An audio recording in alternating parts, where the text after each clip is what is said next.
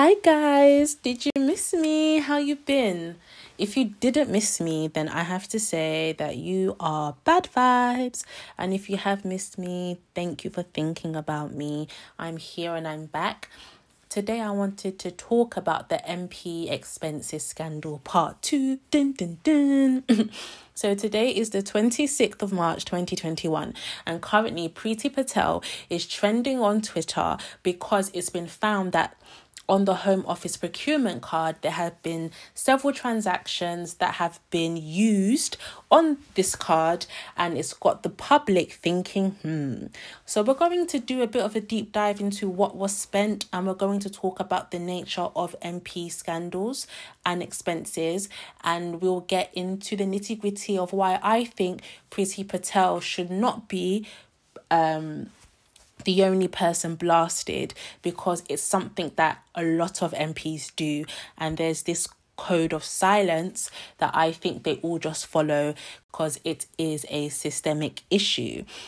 So I think we should go back to 2009. Technically, we could even go back to when Thatcher was Prime Minister, but I will unpack that later. But what I wanted to say was this.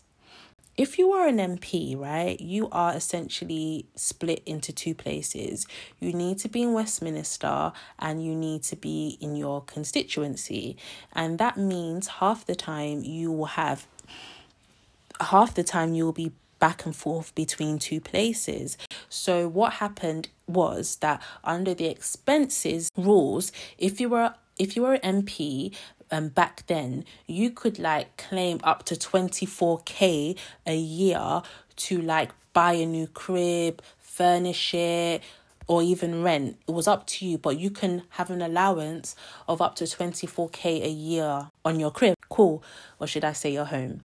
Now, when the expenses scandal came to the forefront, those rules were changed and you could no longer claim up to 24k to buy a home. You could only claim up to £1,450 a month towards rent.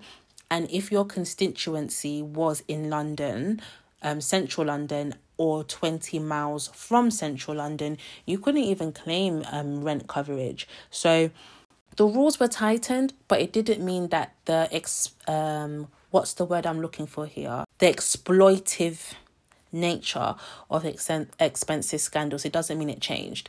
So that's something quite interesting. So with that background being, given, let's look into what Priti Patel is being roasted for. As you do know, if you don't know, Priti Patel, she is the Home Secretary in the United Kingdom, and she has been under fire quite a lot on her stance on immigration. So let's talk about what was found on the selected Home Office procurement card, right? And this was all from 2020 last year, okay? So let's start from around Christmas, December. About £670 was spent at Rachel's Kitchen Limited. Now, if you don't know, Rachel's Kitchen, they specialise in cupcakes. So I'm just going to assume that the Home Office spent £700 of the taxpayers' money on cupcakes. And then there was over £5,000 in September 2020 spent in Primark. In June, over £800 was spent in Sports Direct. And then I'm going to go to the Whopper because it gets amazing. In March 2020, 77,269 and 40 pence was spent in SP Beautiful Brows. Now, SP Beautiful Brows, this is a company that appears to be run by the Global Beauty Products, okay?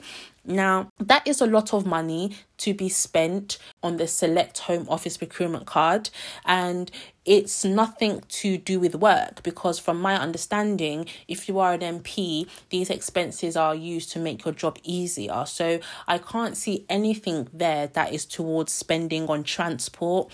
I can't see anything there that's towards spending on a home to subsidize the cost of having to commute to Westminster. So I think this spending is very disingenuous, and I think that something needs to be done and questions do need to be answered. It's very, very interesting because if we think back to the expenses scandal that initially happened in 2009 we have a very important individual called John Wick, okay?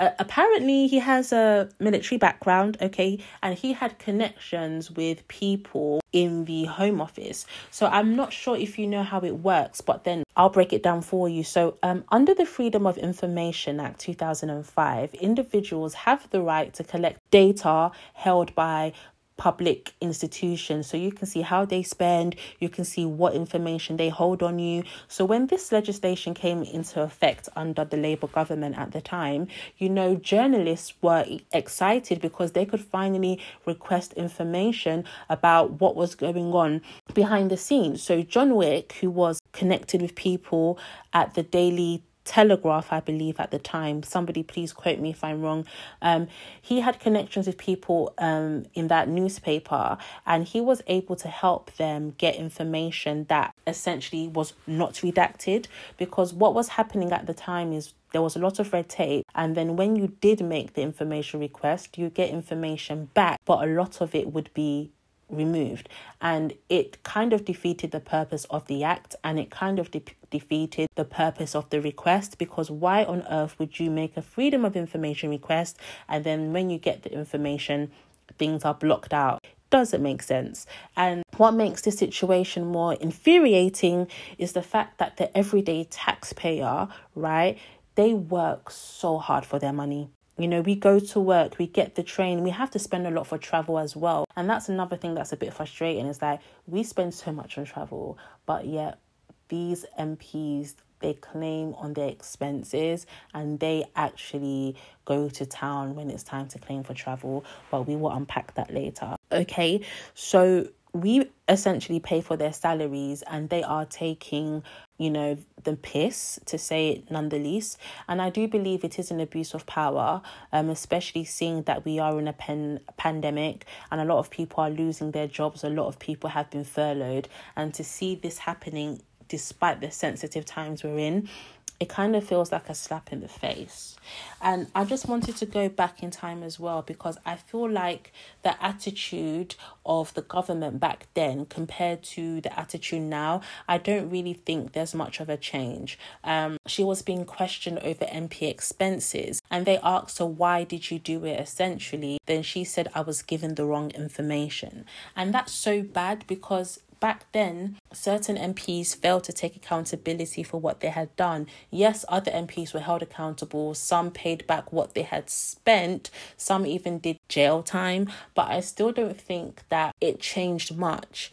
It just made people rewrite the rules. And I say that because I remember doing my research for this episode and I was looking at an episode of Question Time, and this episode that I'm currently referring to was aired in 2009, and I remember Jackie Smith, an MP at the time. The MP that I'm referring to is called Limbit Opik, and he was an MP and he was a Liberal Democrat, and you know how the Lib Dems are. And I want to quote an MP that once upon a time they were the most popular party, but that was back in the 1900s. I don't want to digress because we're talking about MP expenses right now, but I just want you to pay attention to what he says, because this is what taking accountability sounds like. My husband works for a housing association in Wales, and if he got his expenses wrong, as a qualified accountant, he would lose his job, he would lose his professional qualification, and he'd possibly end up in prison. And why is it one rule for MPs and one rule for ordinary people? Well, I'm thinking that he who is without blame cast the first stone. And I think that it would be an act of, frankly, madness, just plain crazy, for one MP to slam another on this one, because there are very few MPs who weren't part of the conspiracy of silence that got us here. Let's remember, actually, that this was set up in 1983 as a kind of secret salary by Margaret Thatcher, because she didn't want to give her Tory MPs a pay rise during the recession. And we've all gone along with it for 26 years. Now, the answer to your question, madam, is that it just wasn't a real expenses system. It was a kind of a pretend expenses system so that the MPs got paid a little bit more, because lots of people were too scared to give MPs pay rises and so on. Three things need to change. Number one, we need to have a real expenses system, not one which pretends to be one thing and is another. Number two, we've got to have the same level of scrutiny that your husband has to have.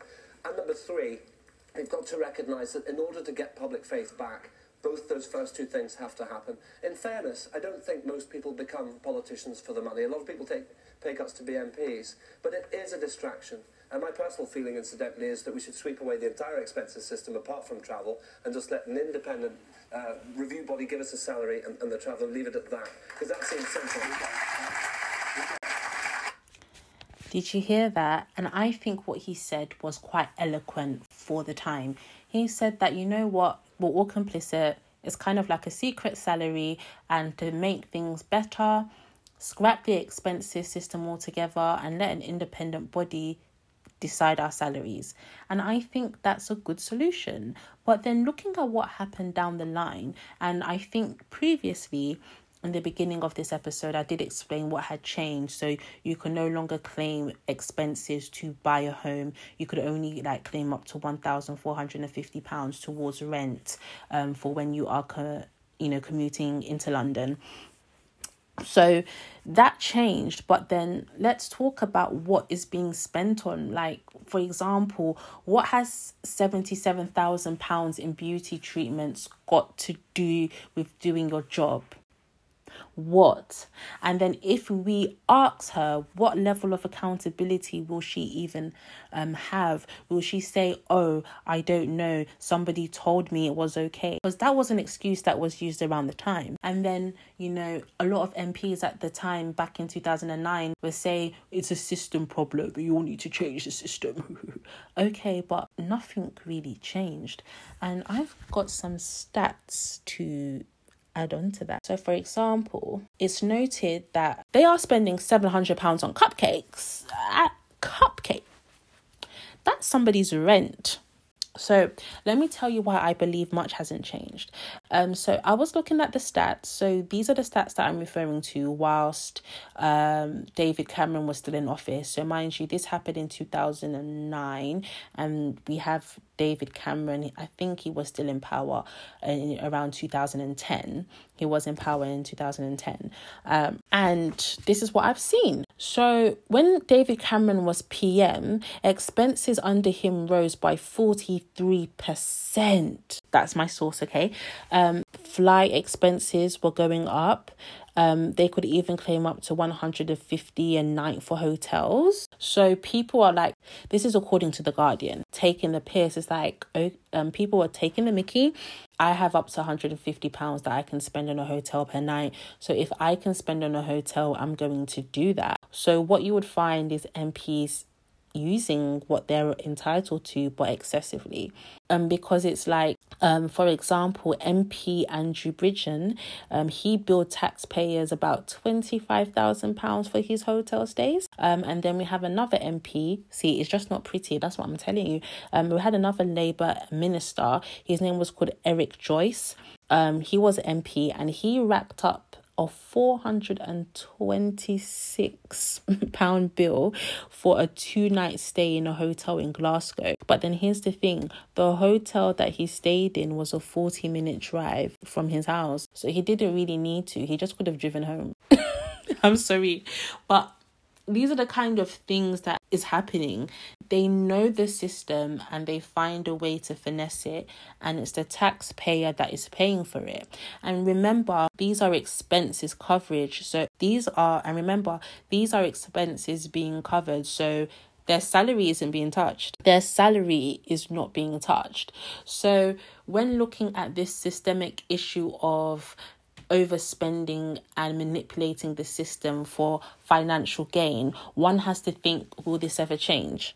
In my humble opinion, no. Should be held to the fire. I do think she should be, but she should not be the only one. There needs to be an overhaul of the system. What the Liberal Democrat MP said. He said that he believes the system should be shut down and expenses should be scrapped, and there should only be allowances for travel. Do I think that Priti Patel and every MP should be on a good salary? And I think that makes perfect sense. But obviously, that's not something that all MPs would want. And there's also this notion that MPs don't get into politics for the money. Apparently so.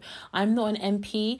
I'm not deep into the world of politics. I did study it, but I'm not into it in my day-to-day life. And I would like to say that MPs make a relatively decent salary, so the money is okay. Do you know what I'm saying? Especially when there's a lot of expenses and you don't necessarily touch your salary. Just saying it. Just saying. So yes, Priti Patel, I do believe she's finessing the system, because what I'm seeing is not spending for travel at all or for staying in an accommodation. It's legit for beauty treatments and spending in Primark. Do better, sis. And she has already come under such scrutiny in the media for her stance on immigration, protests, and everything to do with brown people. So my thoughts are, hold her to the fire. She needs to be held accountable. She needs to give a statement. The people have questions and they want to know. So guys, tell me what you think. You know, I don't like to make these episodes too long, but that's my opinion on Priti Patel. That's my opinion on the expenses scandal. This has been going on since Thatcher. This has been going on since the Labour government was in power from 98. This has been going on since the Conservatives came in, and it's still going on now. All one can do is laugh, because if you don't laugh, you're gonna cry. So if you want to know what your tax, look at the expenses.